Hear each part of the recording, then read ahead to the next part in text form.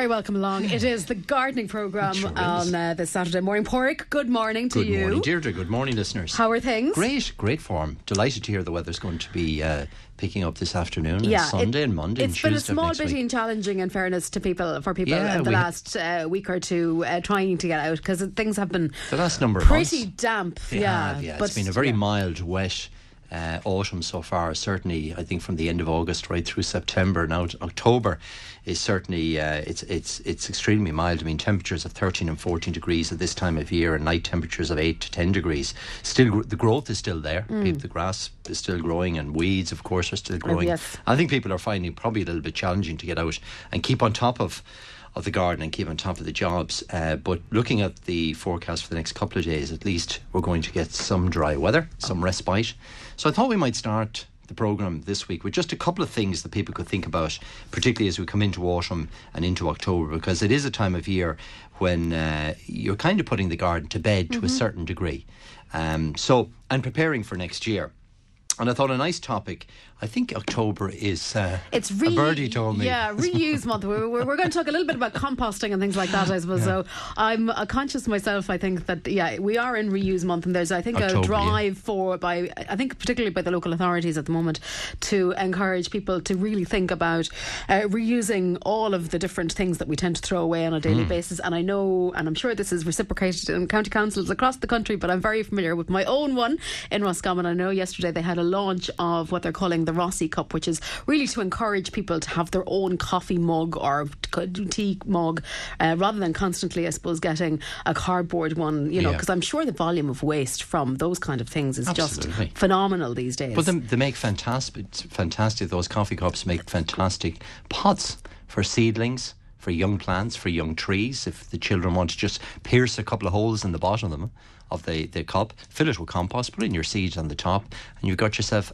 a reusable pot and biodegradable pot, so that can be actually, because you could put that in your compost. You could plant it into the ground with the plant and in it'll just absorb into, and the roots will penetrate through something like a coffee cup. But it'd be a great vessel or unit to certainly pot plants on. Things like sweet peas would grow extremely well because of the long taproot that sweet peas have that go right down to the end of the pot. If you have small holes at the bottom for drainage, they'll work perfectly well in your greenhouse or windowsill or whatever. So they make ideal items to reuse. And often things like egg cartons, again, will hold compost and you can sow seed in. So you don't need the traditional trays as such. You can use lots of materials. As long as there's good drainage there and they'll hold an adequate amount of compost, you can sow seeds and take cuttings. Again, the coffee cup would be perfect for striking cuttings because you've got that length, that 6 to 7 inch length of a container. And within a coffee cup, you would root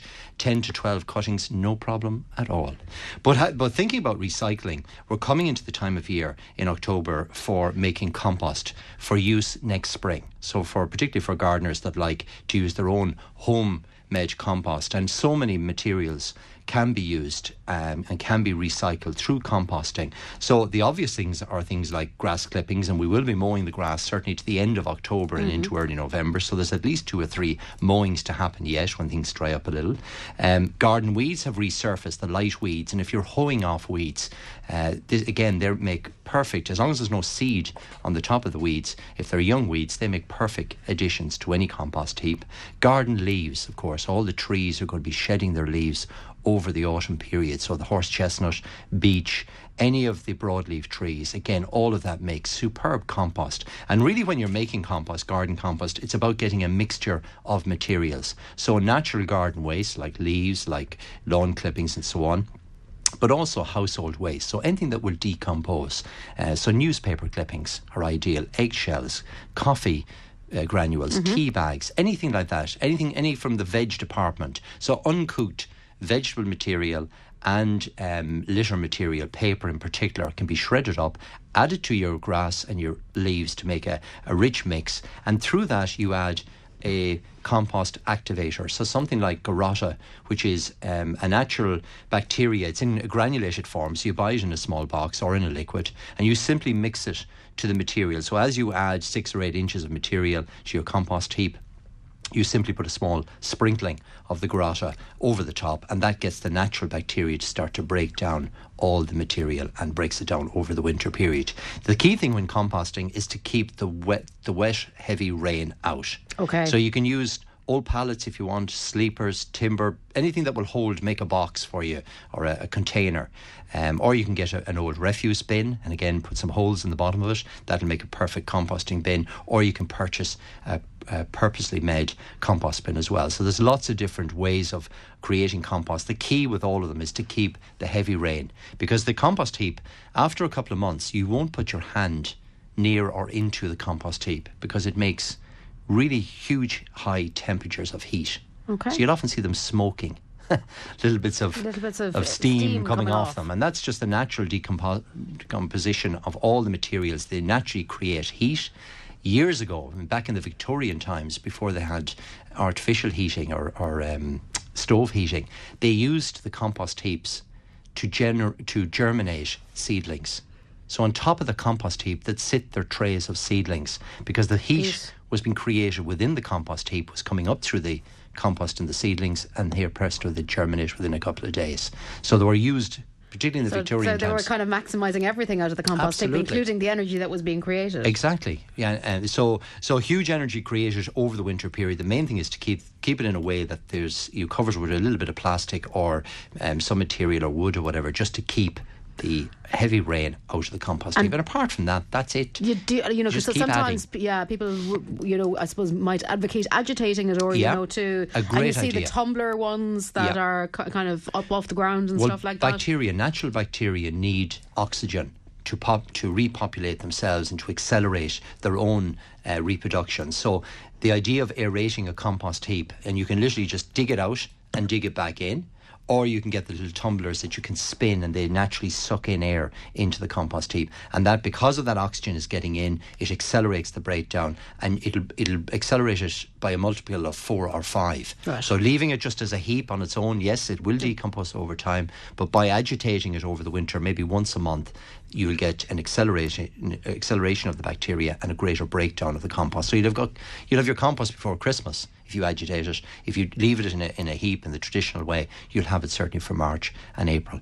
But a huge amount of household waste can be used in the compost heap. The key point is not to use any cooked food. So any meats or any cooked food, to keep those away. But apart from that, there's lots of green material and certainly leaf litter and all sorts of materials within the home, eggshells and so on, tea bags, coffee granules, all of that can be added to the compost heap. And I suppose then on the far side of the process is what you have is this incredibly rich nutritious material. Absolutely. Which is just incredible for growing. It's full of springtime. nutrition, absolutely. It's free of weed because the heat has killed any weeds that might be there, and it's perfect material for putting on your rhubarb crop or putting into your veg garden, your potatoes in March and April. So I'd highly recommend people to think about composting this autumn. It's a lovely activity to do with children as well, gathering up the leaves, putting them into a compost heap and getting them used to that whole recycling process. Thinking about, again, putting the garden to bed, greenhouses, we've had a good year, I suppose, overall. Tomatoes are still ripening in many greenhouses at the moment, and my advice really is to take the fruit off them now. There's not going to be a whole lot more ripening process within the greenhouse. It's the time to clean the greenhouse out. You could certainly wash down the glass with a little bit of detergent to get any green algae off it. But also you can put in, once the greenhouse has been cleaned out and tidied up and the harvest taken from it, many of the green tomatoes will ripen indoors on your windowsill or in a brown paper bag or whatever over the next couple of weeks indoors. But it's also a good time of year to put in one of the little smoke cleansers. So that's a greenhouse smoke. There's one called Dead Fast, which is very suitable. It comes in a little metal tin. You simply clean your glasshouse out, close it up, put the Dead Fast container on the path, light it, and it excretes a smoke that both fumigates any pests that might be there, but it also kills off any fungus spores that might be there as well. So it basically cleans your greenhouse for the autumn period. There's no residue left, so you generally close up the greenhouse, light it, leave it for a couple of hours, and then open and ventilate the area. And you can plant, if you wish, then straight away. So you can put in things like garlic or Japanese onion sets, or some cabbage or lettuce or whatever for the winter period, if you wish. Weed control, we touched on it there with the composting. Again, if people can just keep an eye on that, because there's lots of weeds around at the moment. You know, if you pull them now, they're not going to be a problem next spring. Hoeing, if you like to hoe weeds in an organic way, the best piece of garden equipment I have in the shed is a Wolf pull and pull hoe. Oh. I have it for 10 years. I was using it. Does that make the job any easier? It does. It's got blades on both sides, so it's a stainless steel hoe, traditional hoe, flat head, but it's got a blade on the front and the back. So as you move it across the surface of the soil, it cuts the weeds both as you're pushing and as you're pulling. So you glide it across the actual soil surface. It just undercuts the weeds, and it's a very, very effective way of keeping the garden weed free. Particularly if we get a bit of dry weather, it's very effective at this time of year. So, and it's also an organic way, and it's a great workout. So no excuses. No excuse, but it's that particular one, the Wolf 2, because it's stainless steel, it doesn't rust. It's a particularly good, very effective. I find that very effective. But you can use the traditional treatments at this time of year as well. My advice really is just get on top of the weeds if you've got them in paths and driveways or in through your shrub beds, with a bit of dry weather. Focus on them and stop them being a problem. Anybody with thuyas, which are the cone-shaped conifers, we're seeing a little bit of thuya blight on those, which is a browning on the exterior of the conifers. So typically thuyas, you'll know them because they have a pineapple scent, and they're traditionally cone-shaped. We're seeing a bit of that thuya blight with the wet weather. So if you have that on your plants, think about giving them a treatment of fungus clear just to control that before the winter sets in. And also boxwood is showing signs of boxwood blight, which is a yellowing or orange pigment on the leaves. Again, there's a treatment for that called Top Box, and both of those can be applied at this time of year just to arrest it before the winter sets in. Houseplants, we talked about them a couple of weeks back, but this is the time of year to start reducing back the watering in houseplants in particular. So if you've been, giving your traditional houseplant watering every 2 weeks, cut that back to maybe every 3 weeks or once a month this time of year. So start reducing the water, start stopping them growing really. Now, don't let them dry out completely, but certainly let them come on a dry basis, that the compost starts to dry out slightly. Maybe put a little water tray underneath them, and when it needs watering, water the tray and the plants suck it up. So you're keeping the leaves dry, and you're keeping the top of the compost dry as well. So they're coming into a rest period because the light level is reducing at the moment. So houseplants aren't growing like they do during the summer period. So it's important. Many houseplants are killed over the winter period from simply overwatering, because we presume that they're going to keep going the whole time. We do. And now if you've got a particularly warm room, centrally heated room, then certainly keep an eye on a plant, because that will dry the compost. But in general, and it is a good idea this time of year to start moving them to maybe cooler parts of the house as well, bathrooms, maybe spare sitting rooms, and give them that rest period. So cut back on the watering, stop feeding them as well, and give them the rest period over the winter. So they're the kind of key things. Onion sets, I mentioned those. They can be planted certainly inside or out of doors. And also we're coming into the time of year for the planting of bare root hedging, fruit trees, trees in general. So if people are planning to do that, say in October, November, prepare the soil now. Because it kind of takes a couple of weeks, really. It does. So particularly if you're killing off grass and weeds. Exactly. Yeah. So do that first. So they're the kind of key things, really. Up on my Facebook page, I have a list of things you can do in the garden this weekend. So if you just jump on there, you'll see a list of other jobs that can be done. If you have all the ones we've just listed out of the way already. Exactly. If you want something to do over the weekend. Okay. Let's go to one on the email first of all, Porrick. We've got some pictures in this morning. So Mary writes to say that she planted seeds in August following your advice for spring colour. And I know it's all good. The plants have grown nicely. They're now in 9-centimetre pots. Should I overwinter them in a cold greenhouse or cold frame and plant them out in spring, Or should we plant them out now? Or should I pot them into larger pots? So a few options. And some pictures there. Forget-me-nots, Gaillardia, I think it is. And some stock. Now the stock, Mary says, is looking a little yellow. Could be overwatered or needs transplanting. Okay. Yeah, and stock will. If you overwater stock, it will it'll be yellowing in the foliage. So Mary needs to stop the watering on the stock. So all of those are hardy annuals or biennials, which means that they're frost hardy. But having said that, because they're seedlings, I would keep them inside in the cold greenhouse. So that's a perfect environment for them. So place them in the greenhouse. Again, you could clean up the greenhouse first of all, because over the summer period, greenhouses take on that kind of algae growth. So it's a good idea to let more light in, just to wash down the glass if you're going to have time to do that. But store them in the greenhouse. They'll continue to grow during the winter period. Even if we get nights of frost, they'll be perfectly fine. You don't need to cover them. But do cut back on the watering, because that's the killer over the winter period, particularly with plants like stock and forget-me-nots. Overwatering can just... the plants are just sitting in water and they'll rot off. So cut back on the watering. The other thing I would suggest is to pinch back the stalks. If the stalk plants are higher than 3 to 4 inches, then shorten them back. Just literally take half an inch out of the top because stock, it generally makes a tallish plant if you don't pinch it back. If you pinch it back, it makes a far bushier plant with a lot more flower. And the same applies with the forget-me-nots as well. So I'm just looking at Mary's photographs there now, Porrick. So they are, while the stalk is a little bit yellow, they are fairly healthy looking on the whole and quite big. So is the pinching back from the middle or the from sides? The very top? Yeah. So the seedling will be a vertical shoot.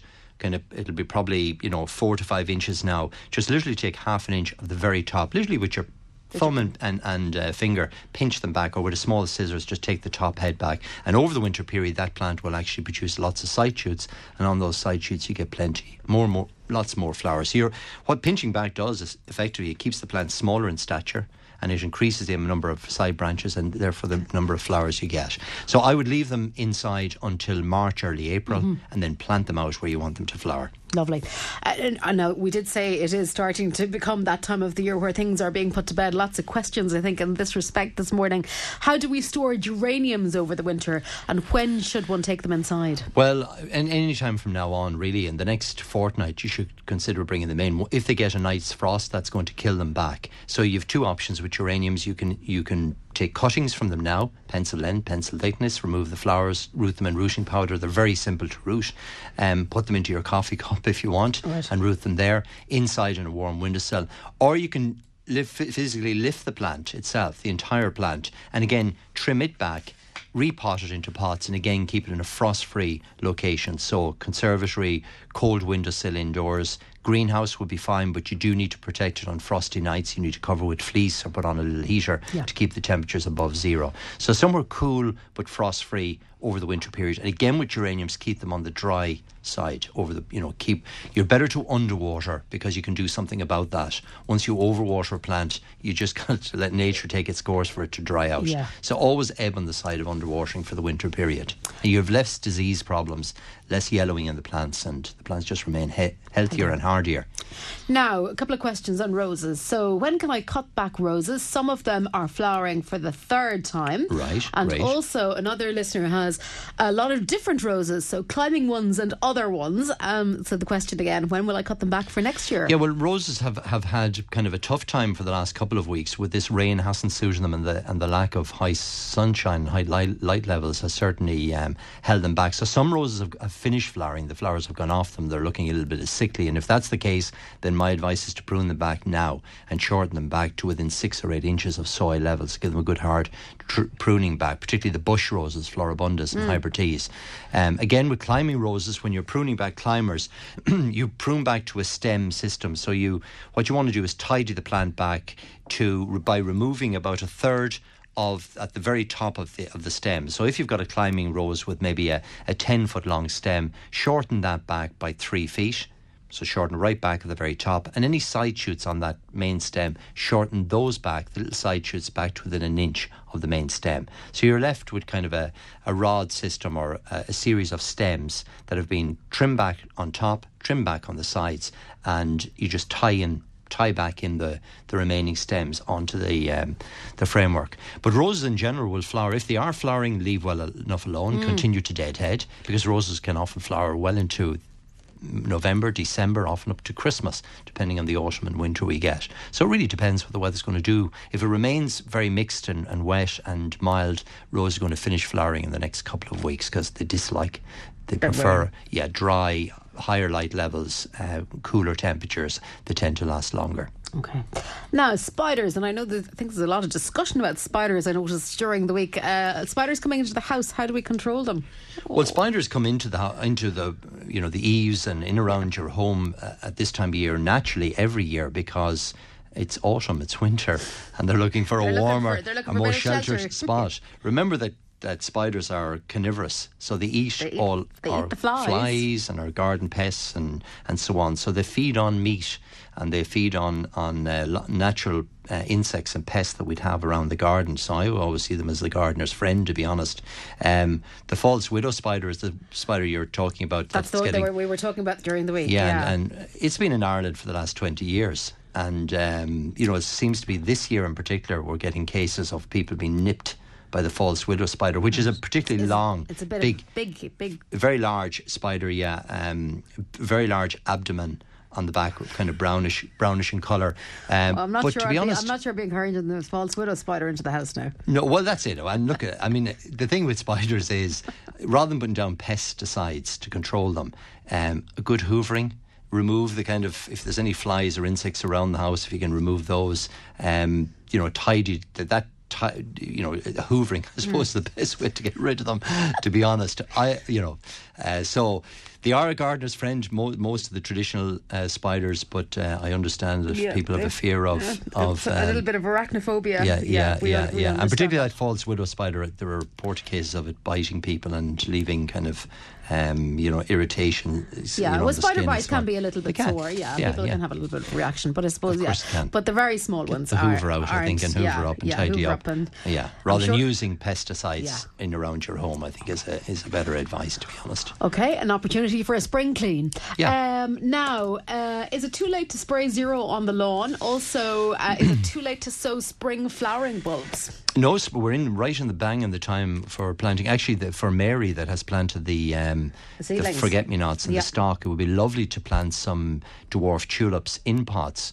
Put them into the greenhouse as well for the winter period, and plant both the forget-me-nots and a beautiful variety is one called Pinocchio or Red Riding Hood that would go so well with the blue forget-me-nots. So the planting of all autumn bulbs is done at this time of year. So you've got another 3 to 4 weeks to be planting them. If you haven't got a spot to put them in, just simply put them into pots, and they'll be perfectly fine outdoors or in a cold glasshouse for the winter period. And that allows you then to be able to plant them where you want them to flower in springtime.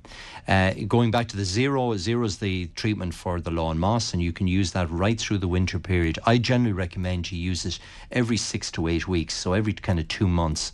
Put an application of Zero on. You don't have to rake the dead moss. Just leave it alone. It dies away. Zero will kill the moss overnight. So apply it now. Maybe apply it again at Christmas time, and maybe again in February. So you can use it right through. So you simply mix it up with water, spray it on with a clean washing can or spraying machine, and it works really fast. Okay. Now, I know this is a question that comes in from time to time. A best evergreen hedging plant for an exposed seaside garden. I get high wind and salt. Well, where you have salt, you want to go for something that's going to be salt resistant. So probably the best plant of all is Elaeagnus silver edge, which has that silvery foliage. It's got a kind of on the leaf, it's got a down or a hair on the top of the leaf, and that keeps the salt actually off the leaf. But that's probably the best. You'll see it in Achill and Louisburg and Mulranny and Newport and so on. All the exposed salty areas. So plant that. It's evergreen. It's easy trim. It holds its foliage 12 months of the year and makes a lovely hedge up to 7-8 feet in height. So it makes quite a substantial hedge without being overly vigorous. So it's still relatively easy to maintain. One trimming per year is generally all that's required with Elaeagnus, and now is a good time to plant them. Now, what choices do I have with evergreen creepers? I want to cover an 8-foot high wall completely all year round. 8 foot high. Okay, well, there's quite a number. So off the top of my head, you've got, of course, all the ivies. Well, the traditional ivies and the varieties like Gold Child, Paddy's Pride, Colchica, Dentata. They all have variegated foliage. The nice thing about ivy is that it self-clings, it roots to the wall itself. Particularly the variegated varieties are less vigorous, so they don't cover the wall as quickly, which is often a good thing as well, because there's less maintenance with them, and they're quite colourful. And once you've got the ivy established, you can always introduce other climbing plants to add a bit of colour. You've also got a plant, Cissus striata, which is the evergreen Virginia creeper. So again, this plant is very vigorous. If you want to cover the wall fast, put that plant on it. So that's evergreen Virginia creeper. Dark green foliage during the summer. In springtime the growth is bronze, and in autumn it goes a kind of plummy red. So that's quite a good one. If you want something flowering, a nice plant is a plant called Tracheospernum jasminoides. So jasminoides means jasmine-like, and Tracheospernum has very kind of glossy green foliage, quite large foliage, and white flowers then from late June, July, right through till August, September sort of period. So that's quite a nice one, Tracheospernum. There are some evergreen clematis as well, like Armandii and Chirosa, which again flower more kind of spring, early summer. Pyracantha, the firethorn, I think we featured that a couple of weeks back. So that's particularly good as well, retains leaves. So there's lots. Ceanothus, very good wall plant. California lilac. It's not a climber as such, but it makes a great wall plant. It gives that coverage. It does, and it will grow 8 feet, no problem whatsoever. And there's some evergreen cotoneasters as well. So there's lots of wall shrub stroke climbing, twining plants that you can use. Pop into your local garden centre. This is a good time of year for planting climbers in general. Okay, well, for outside, let's go inside for a moment. Somebody wondering about an easy to grow indoor plant for a bathroom area. Well, bathroom, you've got the moisture. The taps are running and so on. So you've got generally have higher moisture levels in a bathroom. So some easy plants will be Boston ferns. Traditional trailing ivies are good. The spider plant, which is an old-fashioned, easy to grow plant, does particularly well in bathrooms. Peace lily would do very well there as well. So any of the kind of easier, like Boston ferns, trailing ivies, the spider plant in particular would be quite good, and the peace lily, they would all suit indoors, and this is a good time of year for putting them bring them into the home. Yeah. Okay, great. Now, my jade plant is big and bushy. I have it for 12 years. I'm wondering, can I take a slip of it as my mother fancies a piece of it? She calls it the friendship plant. Yeah, the jade plant, or the jade plant is, you're looking at me. So the jade plant is a very, very common plant. You'll actually see it in Chinese restaurants. Oh yes, yeah. So it's got this succulent leaf. So it's kind of glossy, isn't it? Very glossy leaf, very kind of a trunk, very strong trunk on the plant itself. Very simple to grow, very, very easy to grow. And it's a plant that actually will live for 50 or 60 years. So it's a very long-lived plant, and hence it gets the name the friendship plants, because people often give it to one another, or it's often given at wedding times as a gift. Right. So jade plant, very simple to grow. It's a succulent. It's in the kind of cacti type, succulent type family. Very little watering, once a month. Repotting every 5 years. To take a cutting from it, it'll actually grow from its leaves, and it often drops the leaves on the ground. So it's the succulent leaves you can just take a leaf, stick it in a pot of cacti compost or a very gritty compost, and that will actually produce a new plant. So you can propagate it from the leaf, or you can propagate it from a stem cutting. So take a stem cutting about the thickness of a match or slightly thicker, leave 1 or 2 leaves at the very top, and just root it in the traditional way you'd root some cuttings. And again, maybe take 5 or 6 cuttings and put them into a small pot and root them in a cacti or gritty compost on a windowsill. But it roots very, very easily. It's a very simple plant to propagate, and so you either do it from the leaf or from the cutting. And again, there's a plant that you cut back the watering at this time of year, because overwatering is the one thing that kills the poor old jade plant. But apart from that, it's a very, very simple plant to grow. That's one you could put in the bathroom as well. Yeah. Absolutely.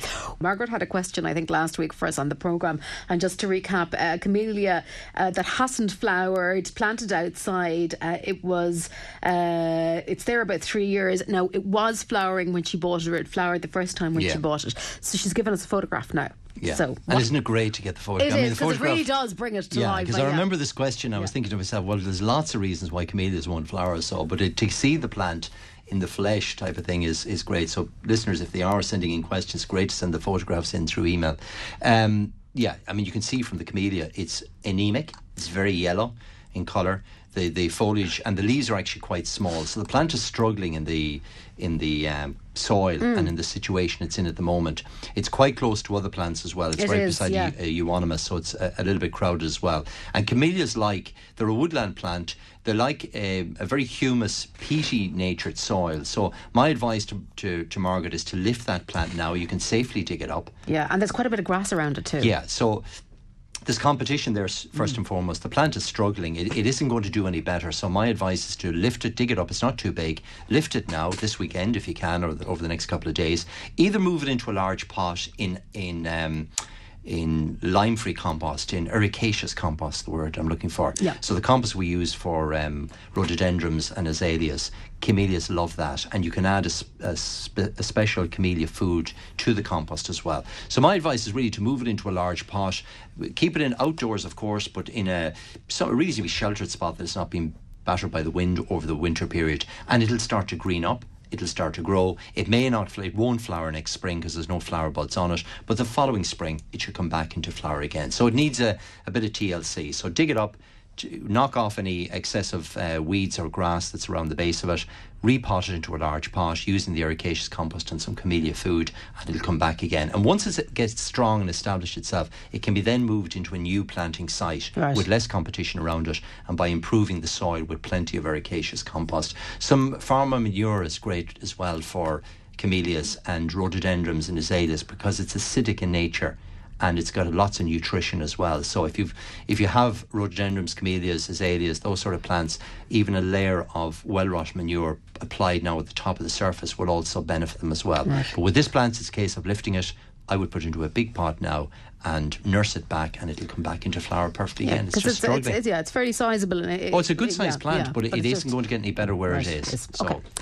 Now, I'm going to paraphrase this question. Essentially, we have a rockery area which has been planted, and all is good, and it's covered with some gravel. Right. So the question really is, how will spring flowering bulbs do in that area? Will they push up through the gravel, or what's the best approach?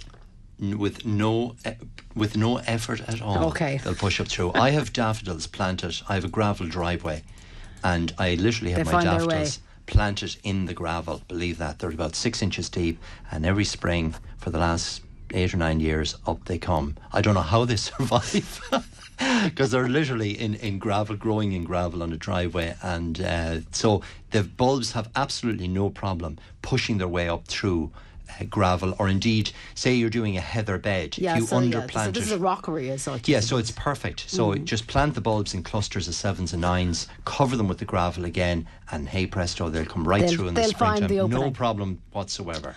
And an addendum, I suppose, to that as well. Would there be some summer flowering bulbs that we could also plant in that area, so that, I suppose we're looking for some continuous colour through a prolonged period? You could, of course. You could plant alliums, which are lovely. They often feature a bloom, and bloom is normally kind of the end of May, early June, or is it the end of June, early July, whatever it is. It's around June sort of period. The alliums are in full flower, and they come in dwarf and taller stem varieties. You've got the dwarf gladioli, which again can be planted. Generally the spring bulbs are planted February, early March, that time of year, to flower then that following summer. Dwarf dahlias, they come in the little tubers. They'd be lovely in the rockery as well. So there's lots of plants that can be planted in February and March. So the bulbs that you see in the shops at this time of year are mainly spring flowering, i.e. February to April, February to May. You get all the summer flowering bulbs late January, February in your local garden centre, and they flower then through the whole summer. Now we have a new lawn rotivated in the summer. It was lovely and green, but now it's turning brown. Why might this be, and what can we do? Well, browning and yellowing is generally a sign that the soil conditions, nutritional level isn't high enough, that the lawns need a feed. So I would put on an autumn lawn feed now. That'll help to green up. Autumn lawn feeds are designed to feed very slowly. Okay. So they feed over a long period. So you don't get a jump in growth. All you get is a greening of the grass with slight growth.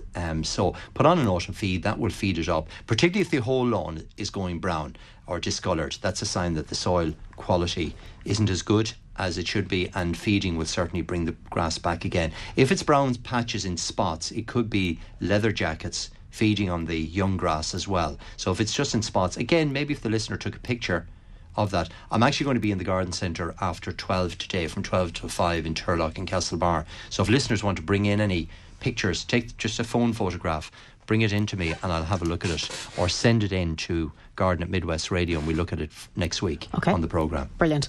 Now, what's the best time to cut back Lavateria plants? Lavatiria, sorry, apologies. Yeah, flowers are almost gone at this stage. Yeah, and a great plant in any garden. Lavateria is the mallow.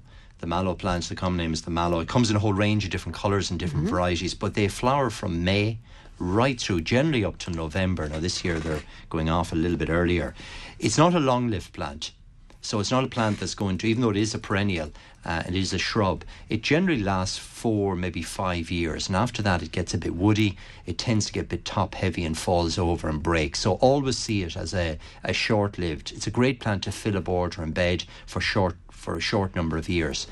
So first of all, pruning back helps to keep it young, so you can do that at this time of year. And the pieces that you cut back, take cuttings of those, right, because you want to be thinking about replacing the big plant certainly in the next 2 or 3 years. So having some young cuttings coming on helps to do that. So my advice is to trim it back now. You can be quite severe, cut it back certainly within 18 inches, 2 feet of soil level. And those pieces that you prune off, they make perfect material for cuttings. Again, if you want to bring a couple of them in to the store today, I'll show you how to just take a cutting off them. And yeah. Great.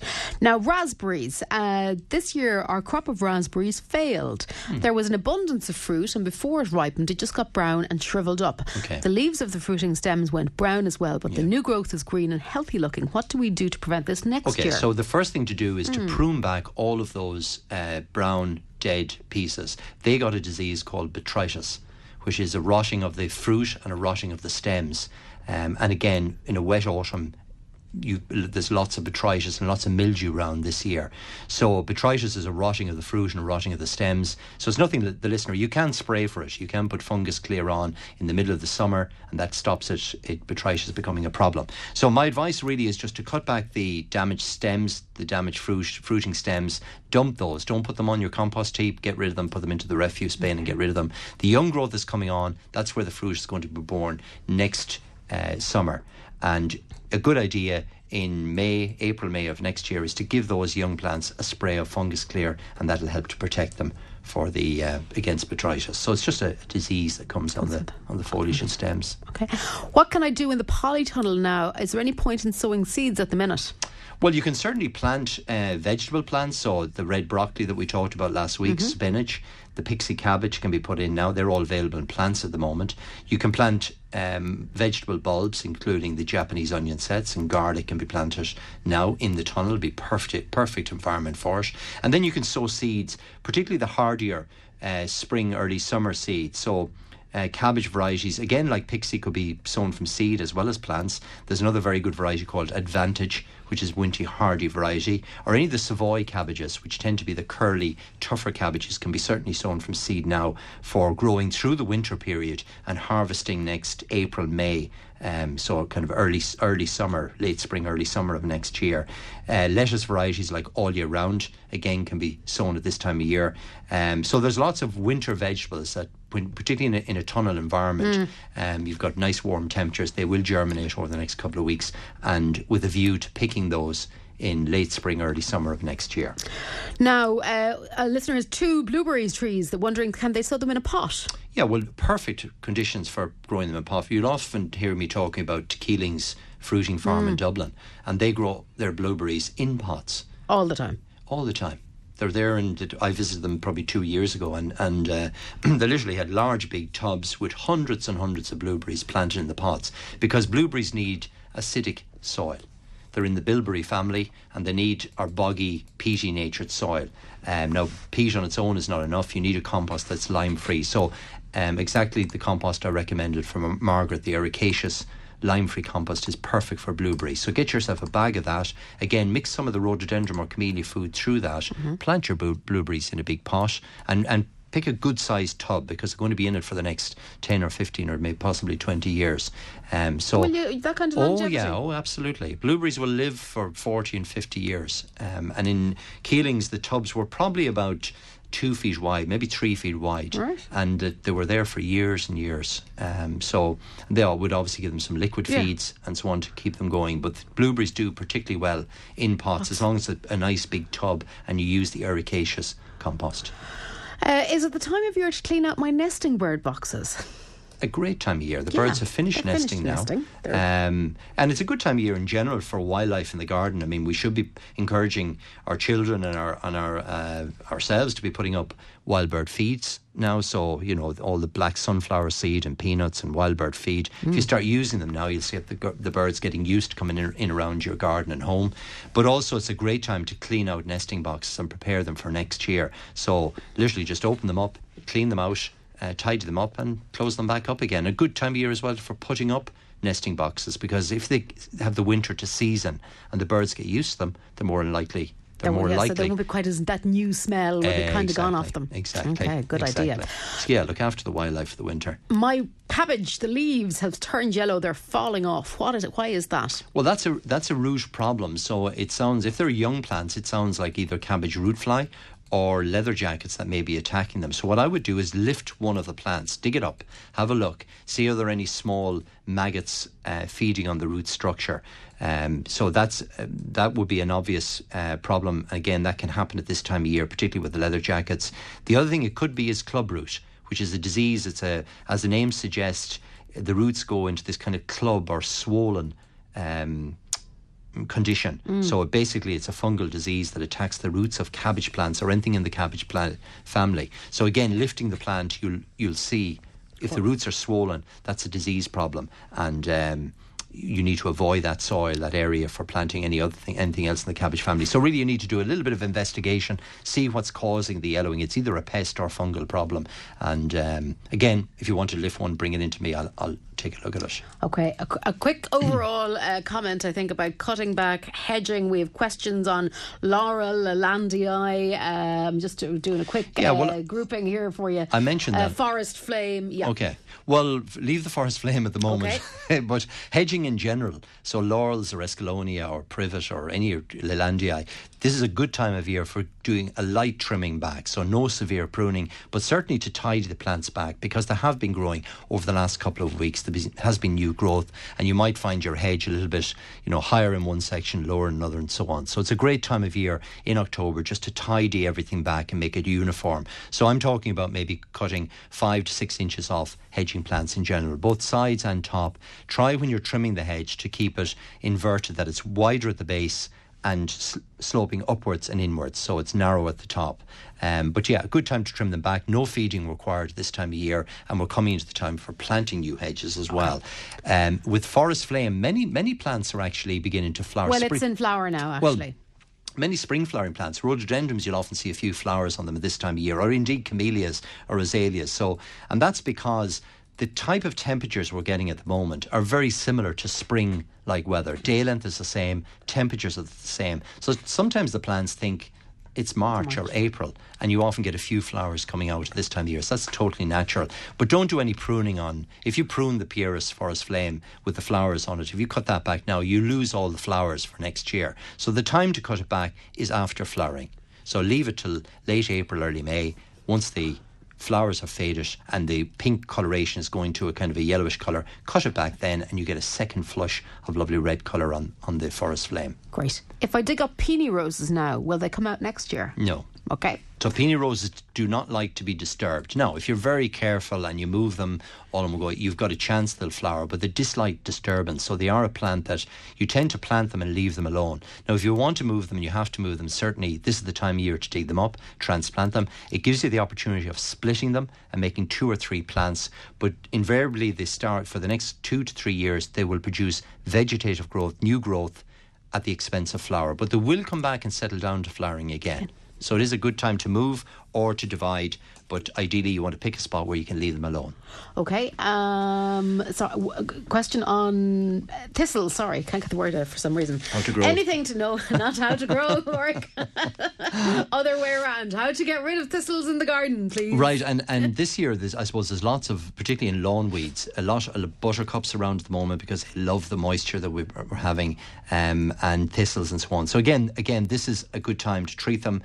Leave the lawn, if they're growing in the lawn area, leave the lawn for a week or two before you mow it. Let the thistles grow, let the buttercups grow, and treat them with a treatment called Dicoflower, which is a proprietary lawn weed killer. It will only kill broadleaf weeds and not damage your grass. So you mix it up in your sprayer, make sure the sprayer is clean, spray it over the entire area. The thistles and the broadleaf weeds will die within a week or 10 days, and you've got yourself back to a nice clean lawn. Give it a feed and it'll be in great condition before the end of October. Okay, just one or two more.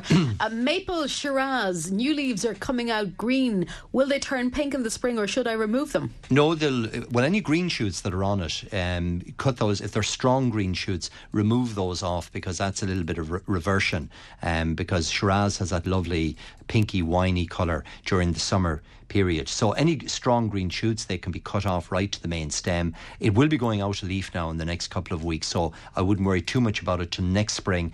Again, it can be tidied back. The overall maple can be tidied back as well. Take 6 or 8 inches off all the branches, because that'll encourage lots more colour in the spring. But if you do see some strong green shoots, they should be removed from the plant. Okay, and probably going to finish up on this one, Pádraig. And we started with roses, we'll finish with roses. Speaking on roses, I moved an old rose. Great. Not sure how old that is, double old, some years ago, and all that has grown since on it are suckers. Is it goosed? Well, that's the question. It certainly sounds like it has, yeah. I mean, you'll know the suckers. The suckers are basically so when you buy a rose, you're essentially buying 2 plants. You're buying the rootstock and you're buying the top part of the plant. And if you move plants, if the top part fails, the suckers kick into growth. But you'll know if it's a sucker because it'll have 7 leaves. And also it'll be very thorny. The stem will have lots of thorns. It'll look like it's a coarse rose. Right, so it's like a bit of a mutant of what you had originally. Absolutely. And if it's all suckers, then dig it up and get rid of it. Okay, sorry about that. Yeah, better way, if you've got old roses, a better way to propagate them is just take cuttings during the summer. Rather than moving a big old plant, because it's settled and it's there and it doesn't want to move. So check if it's got 7 leaves and lots of thorns, then it sounds like it's all suckered up. Okay, I'm afraid on that note. So remember, I'm in the garden centre from 12 o'clock in Turlock right through till 5, and if people have any questions, just pop in and see me. I'll be just outside the restaurant. Okay, excellent. And you'll be here again next Saturday as well. I will, of course. Thanks indeed. That's it from the gardening programme and for me for this week. Michael Neary on the way next with Country Classics. Thanks to Kathy for all her help this morning. Until next Saturday, a very good morning to you.